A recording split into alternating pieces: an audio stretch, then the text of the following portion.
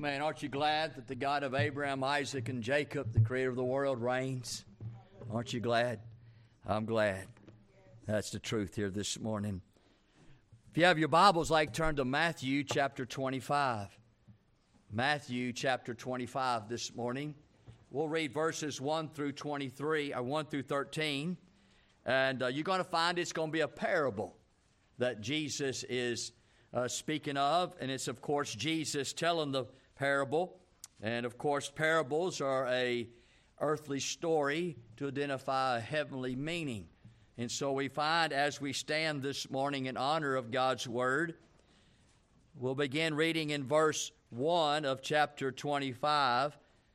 And I like the very first word of chapter 25 because that word is then. That means that it's talking about something that's happened in chapter 24. And we'll talk about that as well. Then shall the kingdom of heaven be likened unto 10 virgins, which took their lamps and went forth to meet the bridegroom. And 5 of them were wise, and 5 were foolish. They that were foolish took their lamps and took no oil with them. But the wise took oil in their vessels with the lamps. While the bridegroom tarried, they all slumbered and slept. And at midnight there was a cry made, Behold, the bridegroom cometh, go you out to meet him. Then all those virgins arose and trimmed their lamps. And the foolish said unto the wise, Give us your oil, for our lamps are gone out. But the wise answered, saying, Not so, lest there be not enough for us and you. But go ye rather to them that sell and buy for yourselves. And while they went to buy, the bridegroom came, and they that were ready went in with him to the marriage, and the door was shut. Afterward came also the other virgins, saying, Lord, Lord, open to us. But he answered and said, Verily I say unto you, this is some of the most dangerous words. I know you not. Watch therefore, for you know neither the day nor the hour wherein the Son of Man cometh.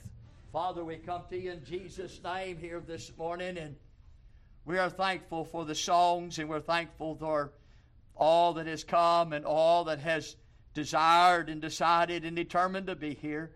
We pray, Lord, you'll bless us now with your word, and God, I pray you'll fill us with your Spirit. Pray, God, that you'd guard our lips and our mind here today, that you'd anoint us with the Spirit of God. I pray, Lord, that you help us to receive the things of God this morning and make application to each one of our lives. I know we're all in different places and, God, different walks. God, even our spiritual lives are different.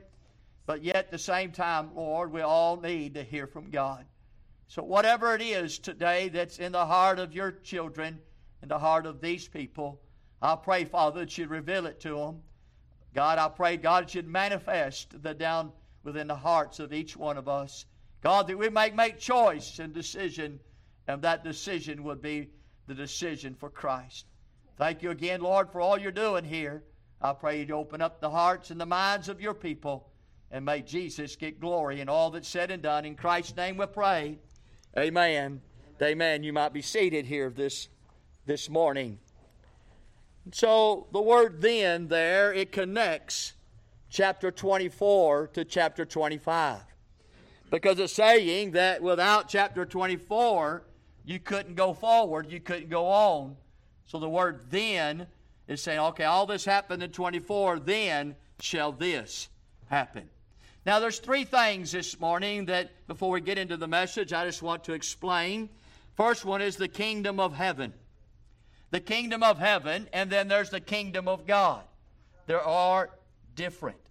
They're not the same. The kingdom of heaven is talking about the kingdom that's a literal kingdom. It's a physical kingdom. It's a materialistic kingdom. It's a kingdom that Jesus will begin, and he will rule and reign for 1,000 years. That's the kingdom of heaven. And so that kingdom is a kingdom with a king. And that king is Jesus. Amen? And so that's what he's talking about. Because chapter 24 is talking about the tribulation period. After the tribulation period comes the millennial reign. The millennial reign is the 1,000-year period where Jesus will rule and reign as king. Amen? We'll no longer have corruption in our government. We'll no longer have any type of wickedness or evil in any of our leadership for Jesus, and Jesus alone will be the king. Amen? And those that are saved, those that are the church this morning, will be priests and kings along with him during this period of time. And so we find the kingdom of heaven is a earthly kingdom. There's a kingdom of God which is not spoken here, but it's different. The kingdom of God is the kingdom of God that when you get saved and born again, you enter into the kingdom of God. And that kingdom of God is a spiritual kingdom. And that spiritual kingdom is Jesus, who is the king of your heart. Amen? He's the Lord of lords and the King of kings, the King of glory in your heart. So there's a kingdom of God in which you get born into. And then there's a kingdom of heaven which shall be upon this earth. And in this parable, he's talking about the kingdom of heaven. And then I want you to notice he's talking about a marriage in verse 10. It says a marriage. And so there's a wedding that's taking place in this chapter as well. So Jesus often in parables uses the mindset of a wedding. And we'll talk about that in just a minute as well. And then we find in verse 13, we talk about the Son of Man cometh. Talking about Jesus coming. He's coming someday, one day, and he'll be here sooner or later. And we pray that you will be, as he said, watch therefore. And so we're talking about the coming of the Lord.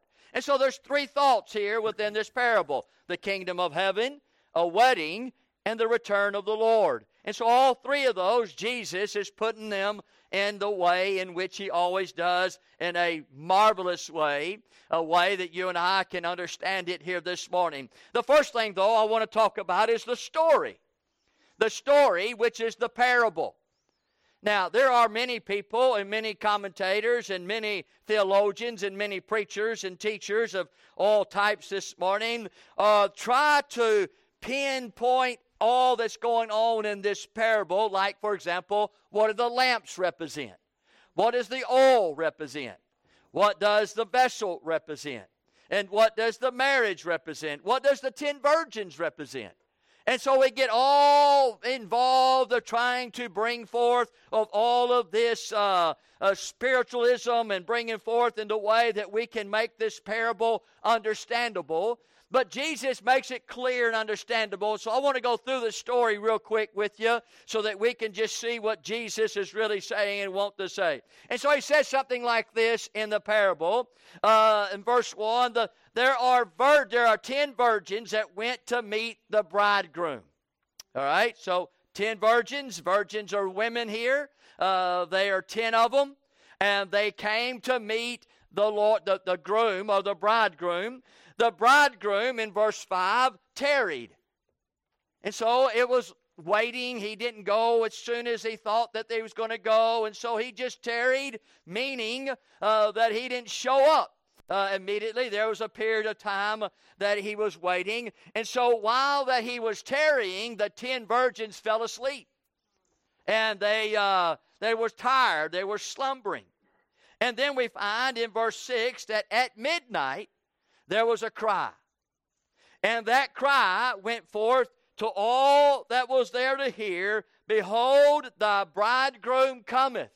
Now that was the original reason for the 10 virgins to be mentioned in this parable, is that they would meet the bridegroom. And finally, the bridegroom shows up. And so while the bridegroom shows up, there is a cry that goes out and says, "Here comes the bridegroom. The bridegroom cometh." And so that cry went forth. And then we find, fourthly, that the 10 virgins went out to meet him in verse 6. And so as they heard that cry, as they heard what was taking place, man, they got up, they got ready, they were fixing to go out, and they're going to meet the bridegroom. We find in verse 7, they trimmed their lamps. We learn in verse 8 that the virgins, the foolish virgins, the 5 foolish virgins, had lamps that went out because of no oil. And we also know that the foolish virgins asked the wise virgins, said, hey, give us some of your oil. And the wise virgin said, listen, I can't give you my oil, because if I give you my oil, that means I won't have enough for me and you. I got a suggestion. Go down to the oil store and buy you some more oil. And they said, hey, good idea. And so they took off and they went to buy themselves some more oil. And while the foolish virgins left to buy oil, guess who came? The bridegroom. And the 5 virgins that were ready, there in verse 10, ready, you circle that word ready, highlight word ready there. Those 10 virgins that were ready when the bridegroom came, and they went with him to the marriage. Now remember, they didn't go to be married to the bridegroom. They went to the marriage with the bridegroom. And the Bible says that the door was now shut. And by the time that took place, the 5 virgins came back that were foolish, and they found the door shut. Immediately in verse 11, they began to say unto the Lord, Lord, Lord, open up the door. Lord, Lord, open to us. Now you would think that anybody who would call the bridegroom Lord would surely open the door. But that's not what happened. The Bible says there in verse 12, he said, and answered and said unto them, I know you not. In verse 12. Now that's kind of odd, isn't it? I mean, how in the world can 12 or 5 virgins that were foolish, or 10 virgins in a whole, know the bridegroom is coming and want to go out and meet the bridegroom, and when the bridegroom comes, they're not there, and when they get there, the door is shut, and they knock on the door and yell, open up the door, and he didn't say, I'm not going to open the door. He did not say the door is shut, and if the door is shut, it's shut. He did not say there's no more room in here for you. He did not say that the door is locked and the lock is broke. He did say, I don't know you. Wow. Wow.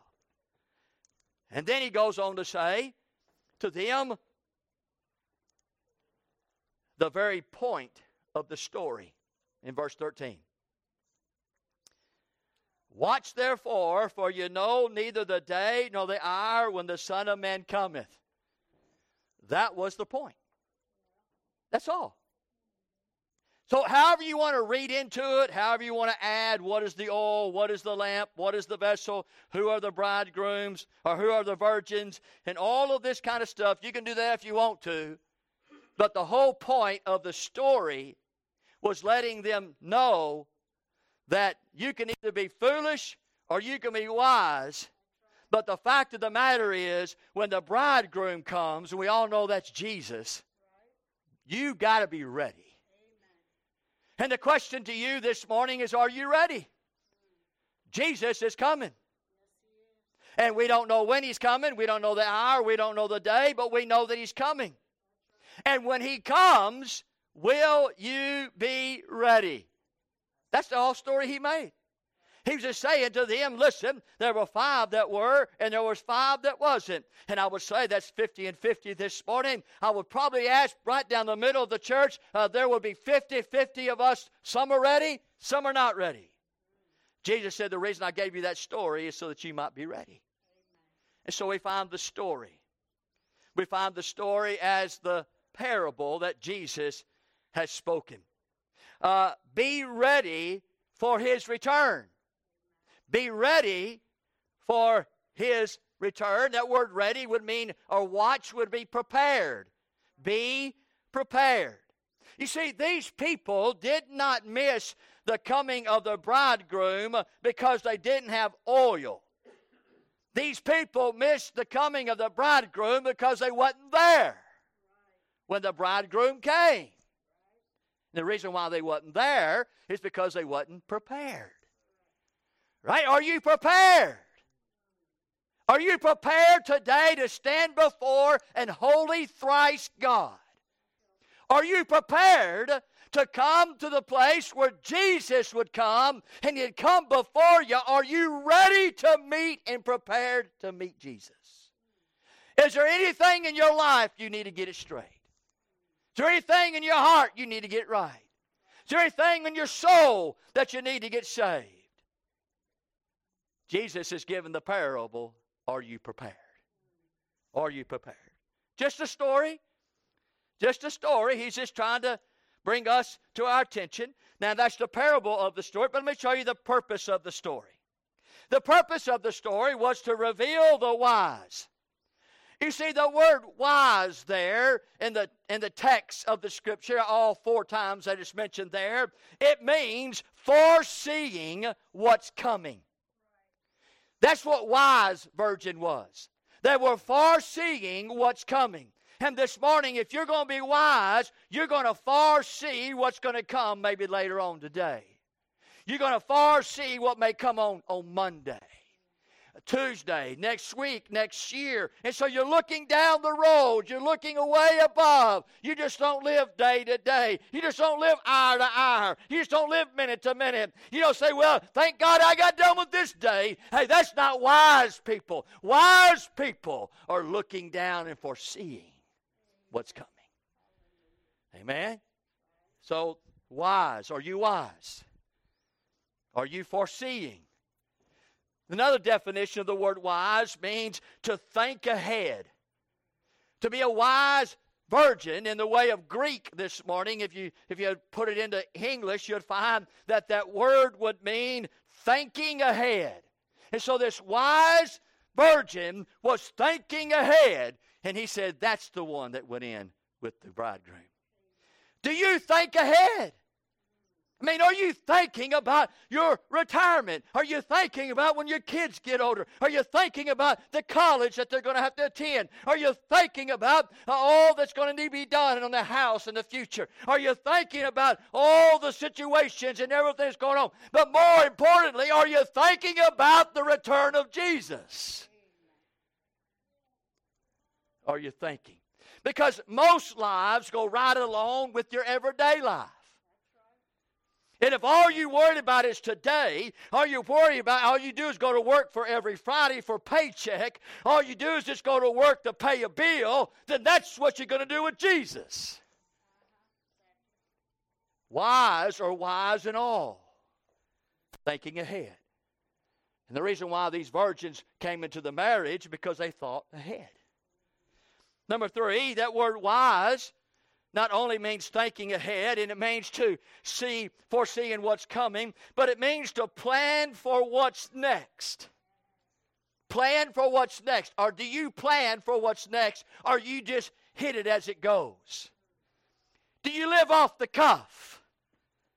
Do you just kind of do days and do life and live as you do, and whatever's before you, you handle it then and then go move on to the next one? Is that how your life is? Well, that's not what wise is.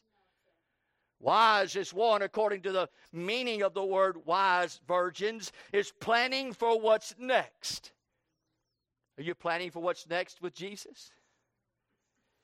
Fourthly, that word wise means leaving nothing undone. Wise is leaving nothing undone. You have your will made up. You've got your life insurance paid up. You got all things set up, your papers, you got everything. What happens if your husband or wife die in a car wreck? What happens to your things? What happens to your children? What goes on? Do you have all that lined up?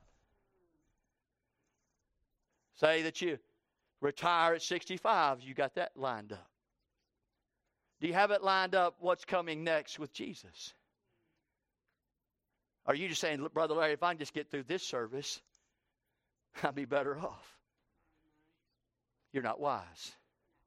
So the wise this morning, let me just run through them one more time so you can justify or maybe examine your heart to see if you're one of the wise. Bible says the word wise means foreseeing what's coming, thinking ahead, planning for what is next, and leaving nothing undone. That was a wise virgin. And what happened to the wise virgin? They went into the marriage. And when the door was shut, they were on this side of the door. Now, what does the word foolish mean? The word foolish means, and the purpose of the story, is the English word that we get out of the Greek word. The Greek word is moros, and we get the English word moron out of the word foolish. And what Jesus is saying is, he's saying to the foolish, you're a moron. Do y'all use that terminology? I hear that all the time. You're a moron. That word there, it means that foolish means stupid. You say, I don't like to be called stupid. Well, don't be foolish. And if you're not ready when Jesus comes, you're stupid. If you're not prepared when Jesus comes, you're stupid. I didn't say it, Jesus said it. And I would say to you, Fred, you don't want to get mad at him. He's the Savior. All right, that word means idiot. And there's a lot of people who use that word idiot. I hear it all the time. You're an idiot. You're a moron. And that's what Jesus is saying. I'll tell you, the purpose of the story is to let us know, who are listening to the story, are we an idiot? Because we're not prepared. Because we're not ready. It also means not only stupid or idiot, but it means an imbecile. An imbecile. Now, the word means careless, to have what is necessary. That's what foolish is. That's what an idiot is. That's what one who's a moron. That's one today that was imbecile. Is one who is not prepared or ready to have what is necessary. They're just careless with it. I don't care whether he comes or not. I don't care when he comes. That's not an interest of mine. That's not important to me. All I'm doing is living life. I'm trying to be the best father and the best mother. I'm trying to be the best parent. I'm trying to be the best child. I'm trying to go out and make money. I'm trying to go out there and get cars and houses. And I'm trying to go out there and make a living. I'm trying to just live a life in this great old American world. Yeah, but are you a fool? And that is not having what's necessary. Can I say here, secondly, that don't mean careless to have what's necessary, but it means heedless to get what's proper. Heedless to get what's proper. Let me ask you a question this morning. When Jesus comes back, what is necessary? When Jesus comes back, what is going to be required? When Jesus comes back, and he's coming back, and when he comes back, what's going to be proper with him? Do you know? Do you know? What is it? Why is it such a thing that Jesus would bring a parable to our attention about his return? What's the big deal about that? Well, I'm asking you. What is it that you got to do to get prepared? It reminds me, here in this Houston area, out here by this Gulf Coast area, hurricanes that come, right? And they would send out before hurricanes coming. It's coming down through the Gulf, through the eye of the Gulf. And it's going to hit right up through Galveston and come up through Houston and move all that. You better go to the store. You better get lights. You better get food. You better get crackers. You better get canned goods. You better get lamps. You better get all these things because the lights are going out. There may be floods. The wind will be blowing. It may knock over trees. And it may be days without food or water. So you got to be prepared. And so we find when Jesus comes, what are the items you got to have? What is it that you got to be prepared for? He said he's coming back. The word there, that word foolish, means thoughtless or mindless. If you're ready this morning for his return, then you're wise. If you're not ready for his return, then you're a moron. That's the story from Jesus. That's it. That's all he wants us to know. He wants us to know that we need to watch, for his return is coming. We know the day of the hour when the Son of Man is coming. And he wants us to know that there's going to be wise and there's going to be foolish. And he wants you to know to make a decision. Which one are you? Wise or foolish? That's the story. But let me give you the setting. The setting in which Jesus is talking about is a wedding. But not just a wedding, but a Jewish wedding. You know, you and I that are Gentiles, we like weddings because the weddings that we have is all about the bride. Right? Is that right? I mean, the groom, well, he just stands there like a, I don't know, like a stick. So he comes on the side with the preacher, and they come on in, and he has his groomsmen, and she has her bridesmaids, and so we're standing here, and here's the man who's going to be the groom who's going to get married, and we're standing there, and everybody's sitting down, and everybody's just kind of waiting, and next thing you know, here comes this music. Uh-oh. Next thing you know, the door's open. Next thing you know, there's a woman standing there with a white dress. She starts to walk in, everybody stands up. Am I right? Oh, she's so beautiful. Look at that. She made a beautiful bride. Everybody's oohing and awing, and everybody say, oh, look at that. Poor groom guy, he'd stand up here going, does anybody know I'm here? I got this tux on, man. I got this suit on. I got my hair cut. Man, I'm looking good too, but nobody says nothing about me. Is that the truth? It's all about the bride. Finally, she gets up here, and as she walks by, the congregation's going. Right? And when she finally gets here, everybody says, okay, you can sit down. The bride is here. Now, in a Jewish wedding, it's not about the bride. It's about the groom. Amen? So we kind of got to start thinking a little different here. Now, in the context of the Scripture, it's about a Jewish wedding. And I'm going to go through this Jewish wedding for you so that you could see the importance and the impact of this chapter 25. Are you a fool or are you wise? In this marriage, the Bible says in verse 10, they went, the very ones that were wise, they were ready, which was the point Jesus was trying to make, went in with him to the marriage. So it's a marriage. So how does the Jewish marriage go? Well, it goes like this. It's a divine marriage. It is a marriage of a Jewish instinct. Matter of fact, in the Old Testament, we find in Jeremiah chapter 3, verse 14, that the nation of Israel was the wife of Jehovah. A marriage in the Old Testament. And the New Testament, we find in Revelation chapter 19, verse 7, that the church is the bride of, and then the wife of Christ. So we see in the Old and in the New, in the Bible entirely, that he's always working from the standpoint of a wedding, of a marriage, of a relationship. Okay? So, with that being known, I want you to notice, first of all, in a Jewish wedding, the father chooses the groom, or the groom's bride. The father chooses the groom's bride. They are, from the time that boy is born, and to the time that boy gets married, that father is looking, that father is searching, that father is asking, that father is doing all these other things in order to find a bride for his son. So the father in a Jewish wedding arranges whom he shall marry.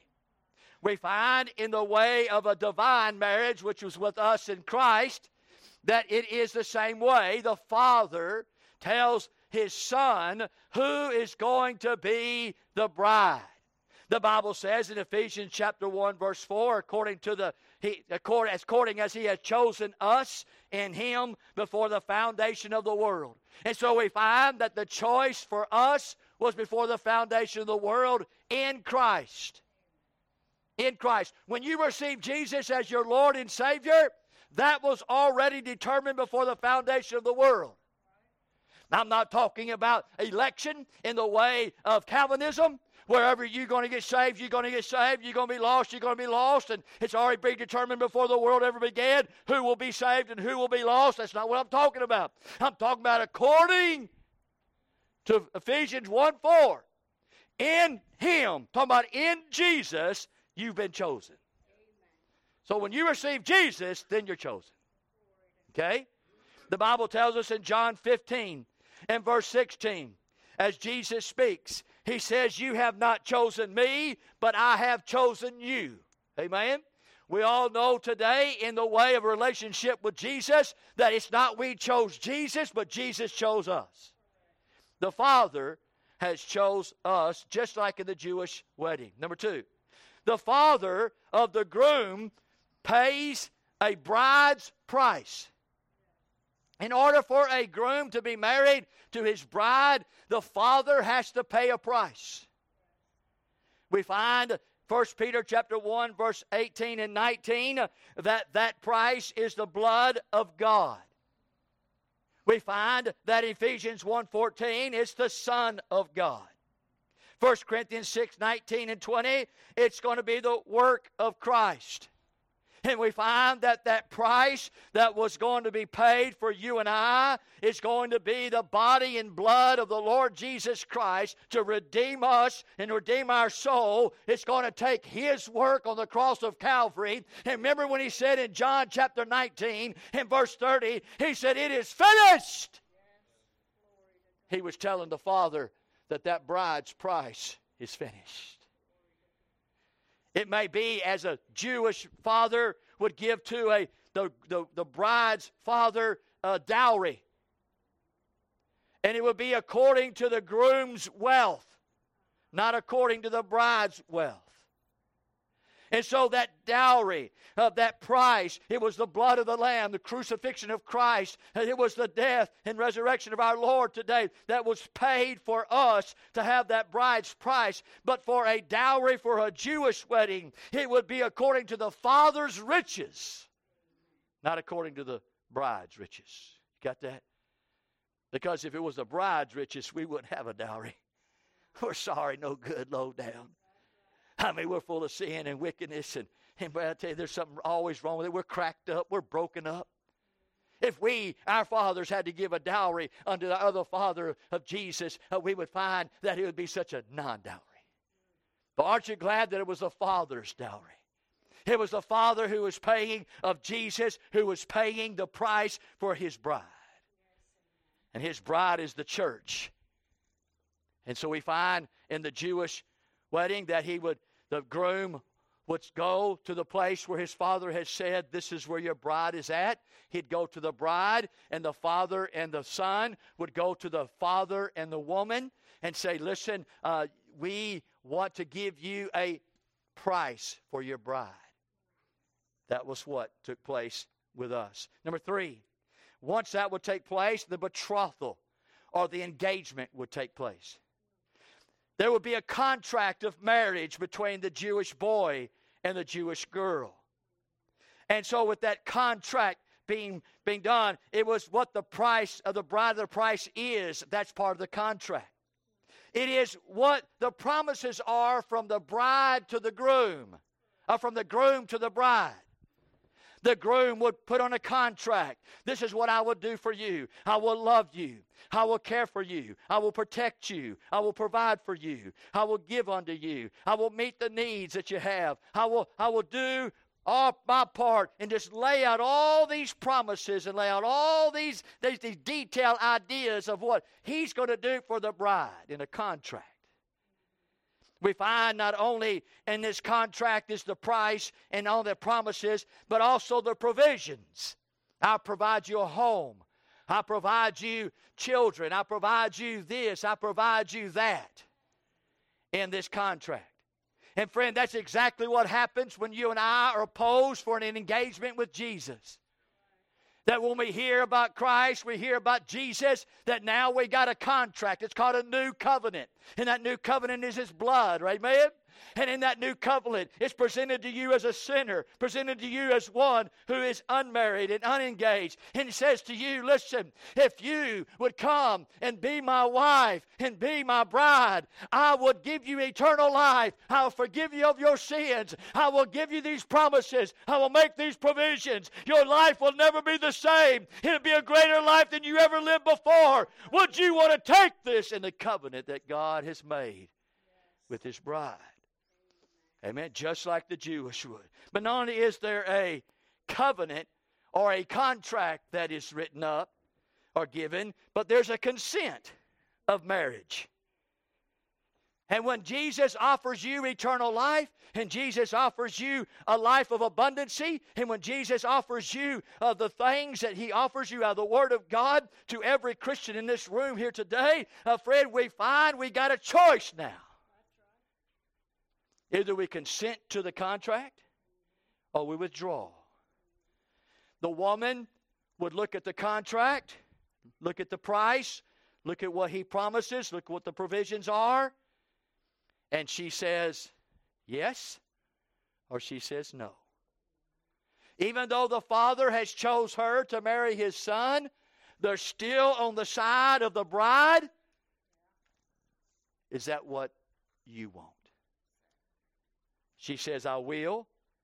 She says, I do. However she phrases it. It's the same thing with you and I. When we come under the conviction of our sin, when we come under the persuasion of the Word of God, and when we are presented with Jesus that I'm a sinner and He's the Savior, and the Word of God says, repent of your sin and by faith receive Him as the Lord and Savior, you've got a choice in the matter. Do you consent to that? And so we find here as the same as the Jewish wedding. Thirdly, not only the contract of marriage, the consent of marriage, but then there's a cup in marriage.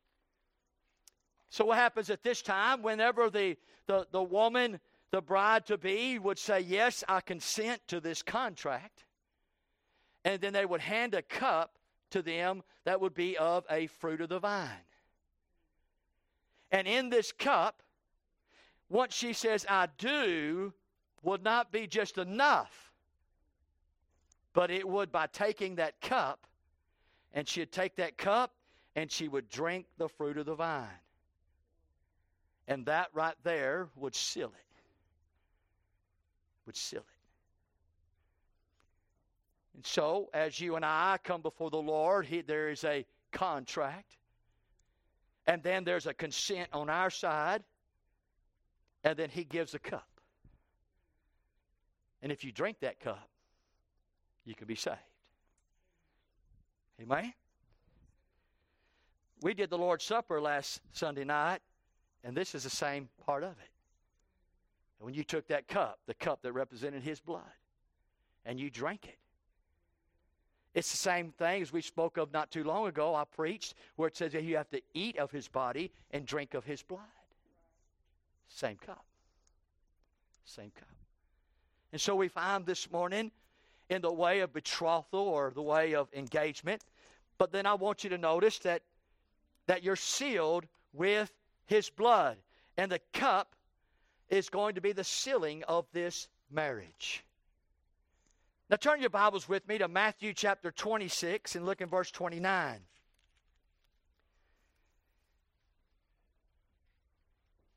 He says, let's go to verse 26 of chapter 26. As they were eating, Jesus took bread and blessed it and brake it and gave it to the disciples and said, take, eat, this is my body. He took the cup and gave thanks and gave it to them, saying, drink ye all of it. He says, for this is my blood of the New Testament, which is shed for many for the remission of sins. But I say unto you, I will not drink henceforth of this fruit of the vine until the day when I drink it anew with you in my Father's kingdom. What kingdom is he talking about? The kingdom of heaven, as it was in Matthew chapter 25, verse 1. So there's another cup that we got to get to in just a moment. For the first cup will put you into the marriage relationship and a sealing of it. And once you get sealed by the Holy Ghost, get sealed by drinking of this cup, you'll find that you've now been espoused or betrothed to Jesus. It's a legal term where you can't get out. And we find here this morning, in the fourth thing that would happen, is there'll be a gift. The gift to the bride. You know, like we would give a ring to the bride, right? And so we say that, listen, I'll ask you to marry me, you know, like brother, you know what I'm talking about? Brother George, you know what I'm talking about? Got on his knee, presented to her. He said, will you marry me? And opened up this big 4 or 5 carat diamond ring. He could hardly hold that thing up. But anyway, she said, yep. He took it, put it on her finger. Now you're engaged to me. And now she wears a ring. Show me your ring. He don't got one. See how the groom gets treated? Don't get nothing. Anyway, so now at this Jewish wedding or Jewish marriage, they would give the gift. And we find as you get saved, you get a gift too. Amen? And it's called the gift of the Holy Ghost. And in 2 Corinthians chapter 1, verse 22 says, who hath also sealed us and given the earnest of the Spirit in our hearts. That word earnest means a deposit. It means a down payment. It means a token. And so whenever you say yes to Jesus and you drink of the cup of His blood and eat of His body and be born again, you'll find now that He gives you a gift, and that gift is the Holy Ghost. Just like He gave that ring. Just like they would give a gift to that bride. And that gift is just an earnest to let them know that, listen, we're serious about this marriage.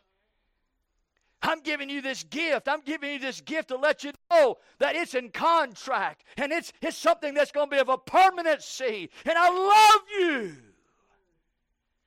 But it's also telling them, I'm going to come back. Yeah. Amen? So in this Jewish wedding, we find gifts that were given.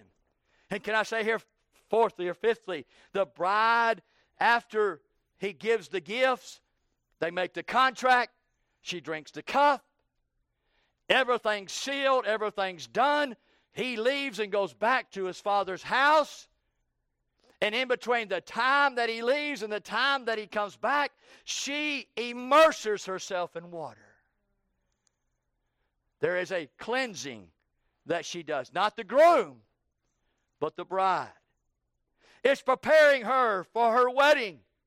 It's representing a separation from her old life with her father to her new life with her husband. It's representing a single woman who has no husband to a married woman who has a husband. It's signifying that the coming out of authority under her father and placing herself under the authority of her husband. You and I were baptized. The Bible says that we are baptized by one Spirit into one body. Amen. We've done that in 1 Corinthians chapter 12, verse 13. Jesus, it says there in Acts chapter 1, that when Jesus comes, He'll baptize you with the Holy Ghost of God.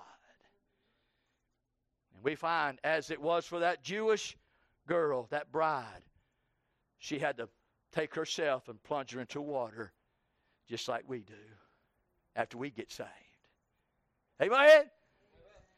All right, you with me? Stay with me here. We find here, sixthly, that the bridegroom coming to get his bride.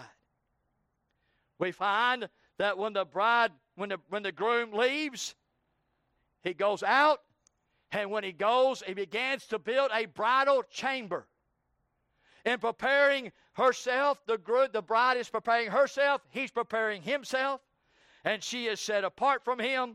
She's separated from him, but you know what? She's faithful to him, and she's waiting on him. Just as we're waiting for our groom. Amen? And we're in the mix as the bride on this side, and He's up there in John chapter 14 preparing us a place, amen, in the Father's house, and the mansions are many, and we can't wait for Him to come back and to get us. In the meantime, we don't go around looking for somebody else. We don't go around being unfaithful to Him. We don't go around being caught up with the world. We don't go back into the places we used to go to, and we don't go back living how we used to live. We've got a covenant. We've got a Holy Ghost of God. We've got a gift of the Holy Spirit within us. We've got a commitment made. We're faithful. We're just. We're separated. And we're waiting for Him. Amen. Just like she would be. Amen? I hope you're married. I hope you are. My heart would break to know that one day you come in, the door's shut. Can I tell you something? Once Jesus comes, nobody is saved. Nobody is saved after Jesus comes. Not one person. The door is shut. And you say, open up, open up. He says, I never knew you.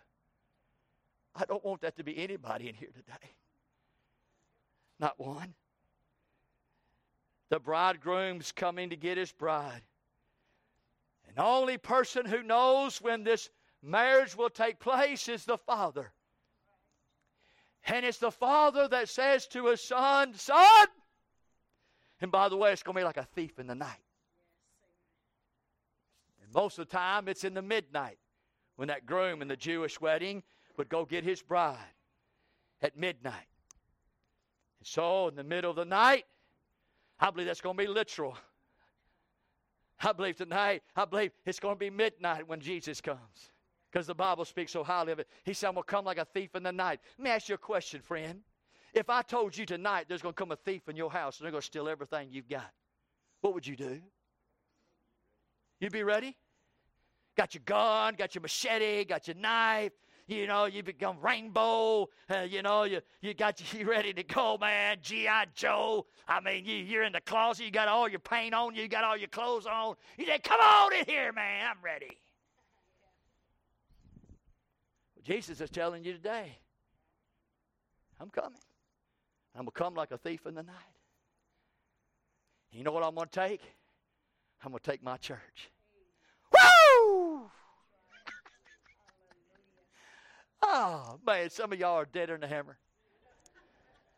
Some of y'all are cold as an ice cube. Some of you as dull as a doorknob. I think right now if I come down and just hit you square in the face and have your nose meet your left ear, you wouldn't even know it. Jesus is coming. And man, I tell you, when this bridegroom finally hears the call of his father, I could just see him waking up his son or moving his son or saying, hey, son, that's the last nail. Hey, son, that's the last hammer hit. Hey, son, that's the last room. Hey, that's the last mansion. It's ready, son. Get up and go and get your bride. I can just imagine Jesus. Man, I've been waiting for this for 2,000 years. Whew. Now, whenever that happens and that bridegroom is told by his father to go get him, you'll find that there will be groomsmen that's with this groom. And whenever he comes out of the father's house. He's coming down with the groomsmen with him. And there is music. I'm just telling you the Jewish wedding. I mean, there is all kinds of music going on. There's all kinds of singing going on. There's all kinds of dancing going on. There's all kinds of shouting going on. And somebody who's up there as this groom is leading this procession down the road, everybody in the whole city is coming out the doors because it's loud. There's shouting. There's trumpets. I mean, friend, there is a celebration taking place in this little old town, and everybody in the world is waking up. The lights are coming on. They're saying, what's going on? Hey, that groom is going to go and get his bride, and there is a great celebration. Just like, friend, the Bible says in 1 Thessalonians chapter 4 that there's going to be a trumpet sound. There's going to be a voice of the archangel, and there's going to be a shout whenever Jesus comes. It's not going to be quiet. It's not going to be secret. It's not going to be the world don't know it. It ain't going to be everybody going to say what happened. They're going to know what happened. Jesus, the groom, came and got his bride, and he's gone. Whoever tells you it's going to be secret and silent, it's going to be, and nobody's going to know, that's a bunch of hogwash. We're talking about the marriage of divine, of God.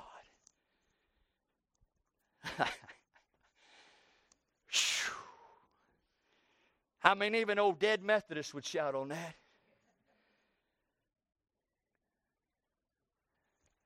I could just imagine as they're going, that pronouncing going on, the bridegroom cometh. Are you ready? Are you ready?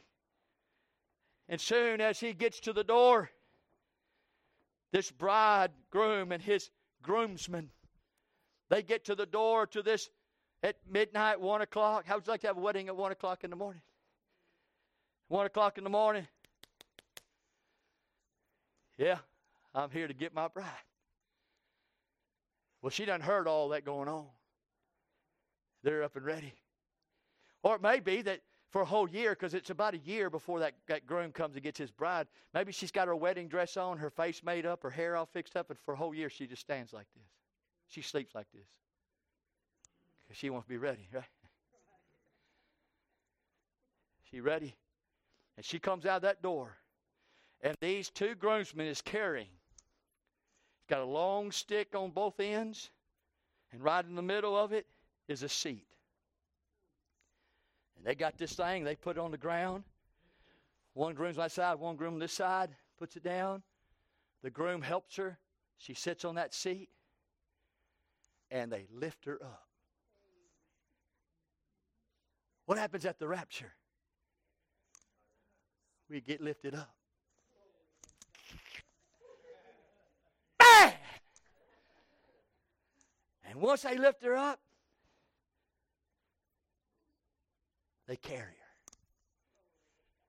The Bible says, we so shall be with the Lord. We're going to be carried. And He carries them, and they carry them all the way to the bridal chamber. The Jewish wedding. Man.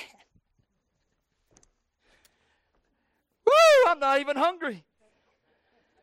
Some of y'all thinking about that right now.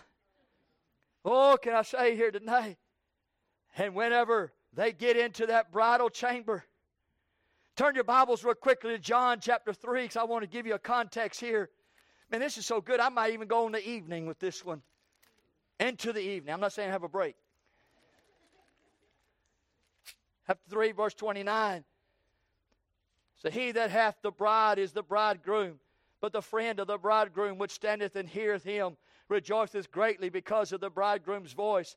This is my joy, therefore fulfilled. And what does that mean? Well, once they carry her, lift her up, as the rapture is for us, and then they go into this bridal chamber, and you got all these groomsmen sitting around, and they're just sitting around, and they're just sitting around, and they're sitting around, and finally when the groom comes out and says, the marriage has been consummated. Wow!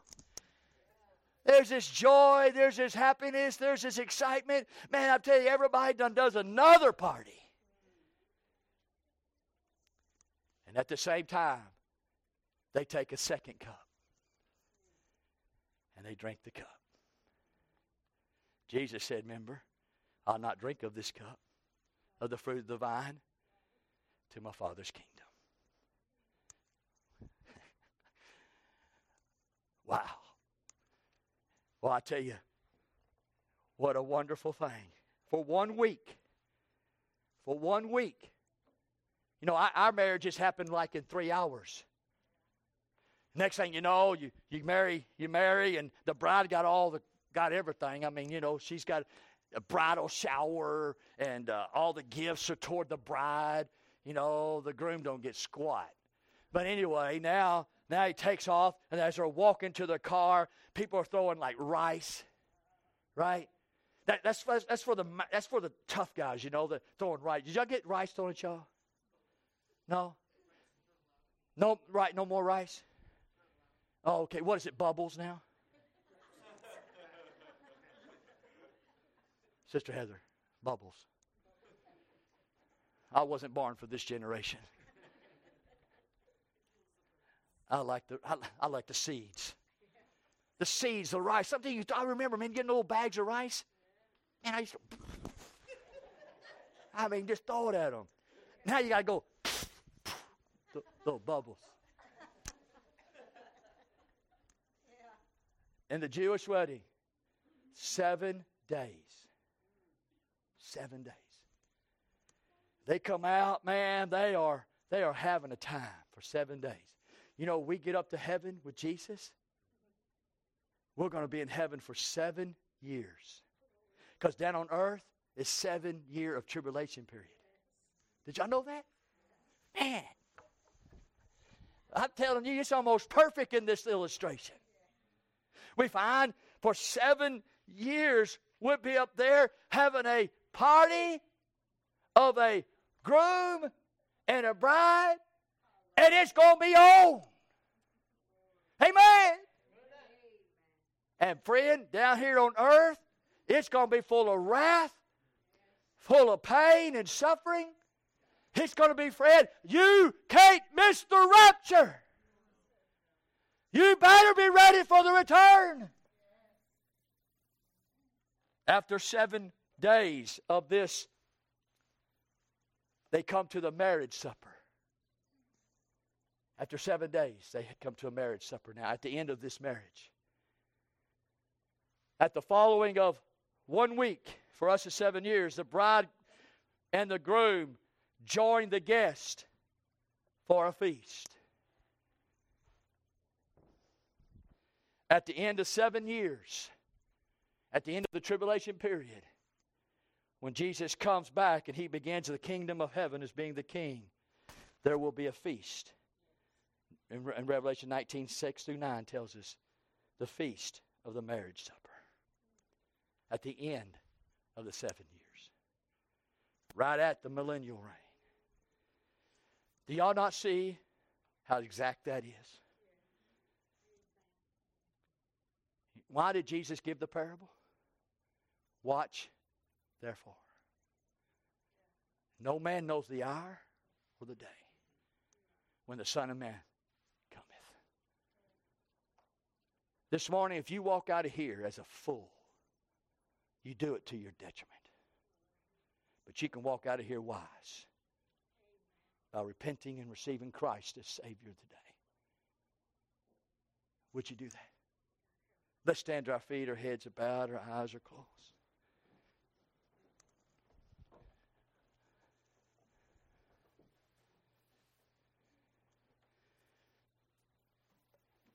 The guest to the marriage in heaven will be the Old Testament saints and the old tribulation saints.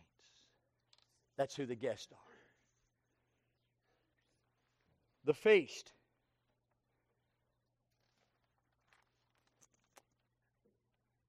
The word watchful means stay awake, stay alert, be active.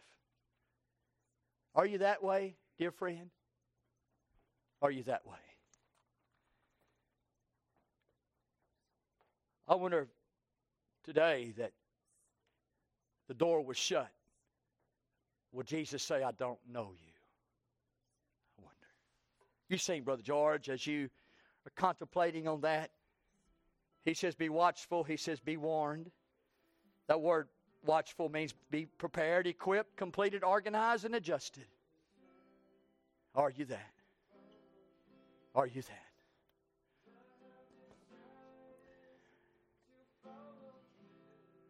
Now, if you're wrong, you're going to be rejected. You're going to be refused.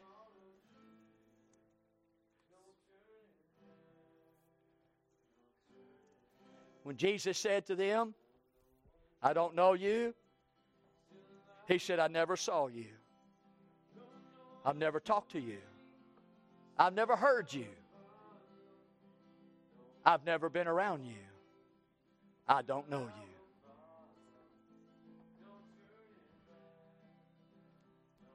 Jesus is coming back.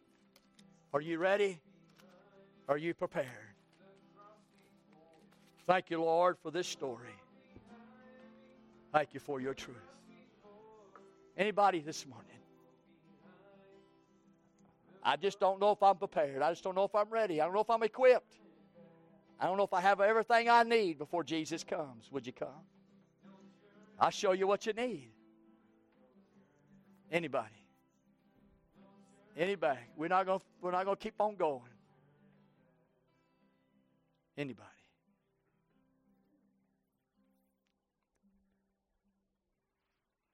Amen. Brother Keith, will you dismiss us here this morning in the word of prayer?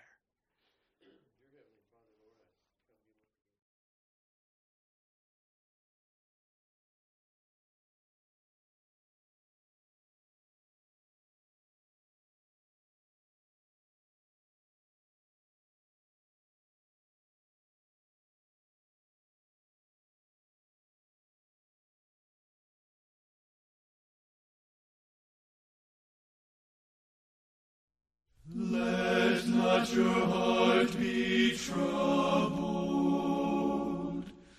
Ye believe in God and in me. In my Father's house are many mansions. I go to prepare a place for thee.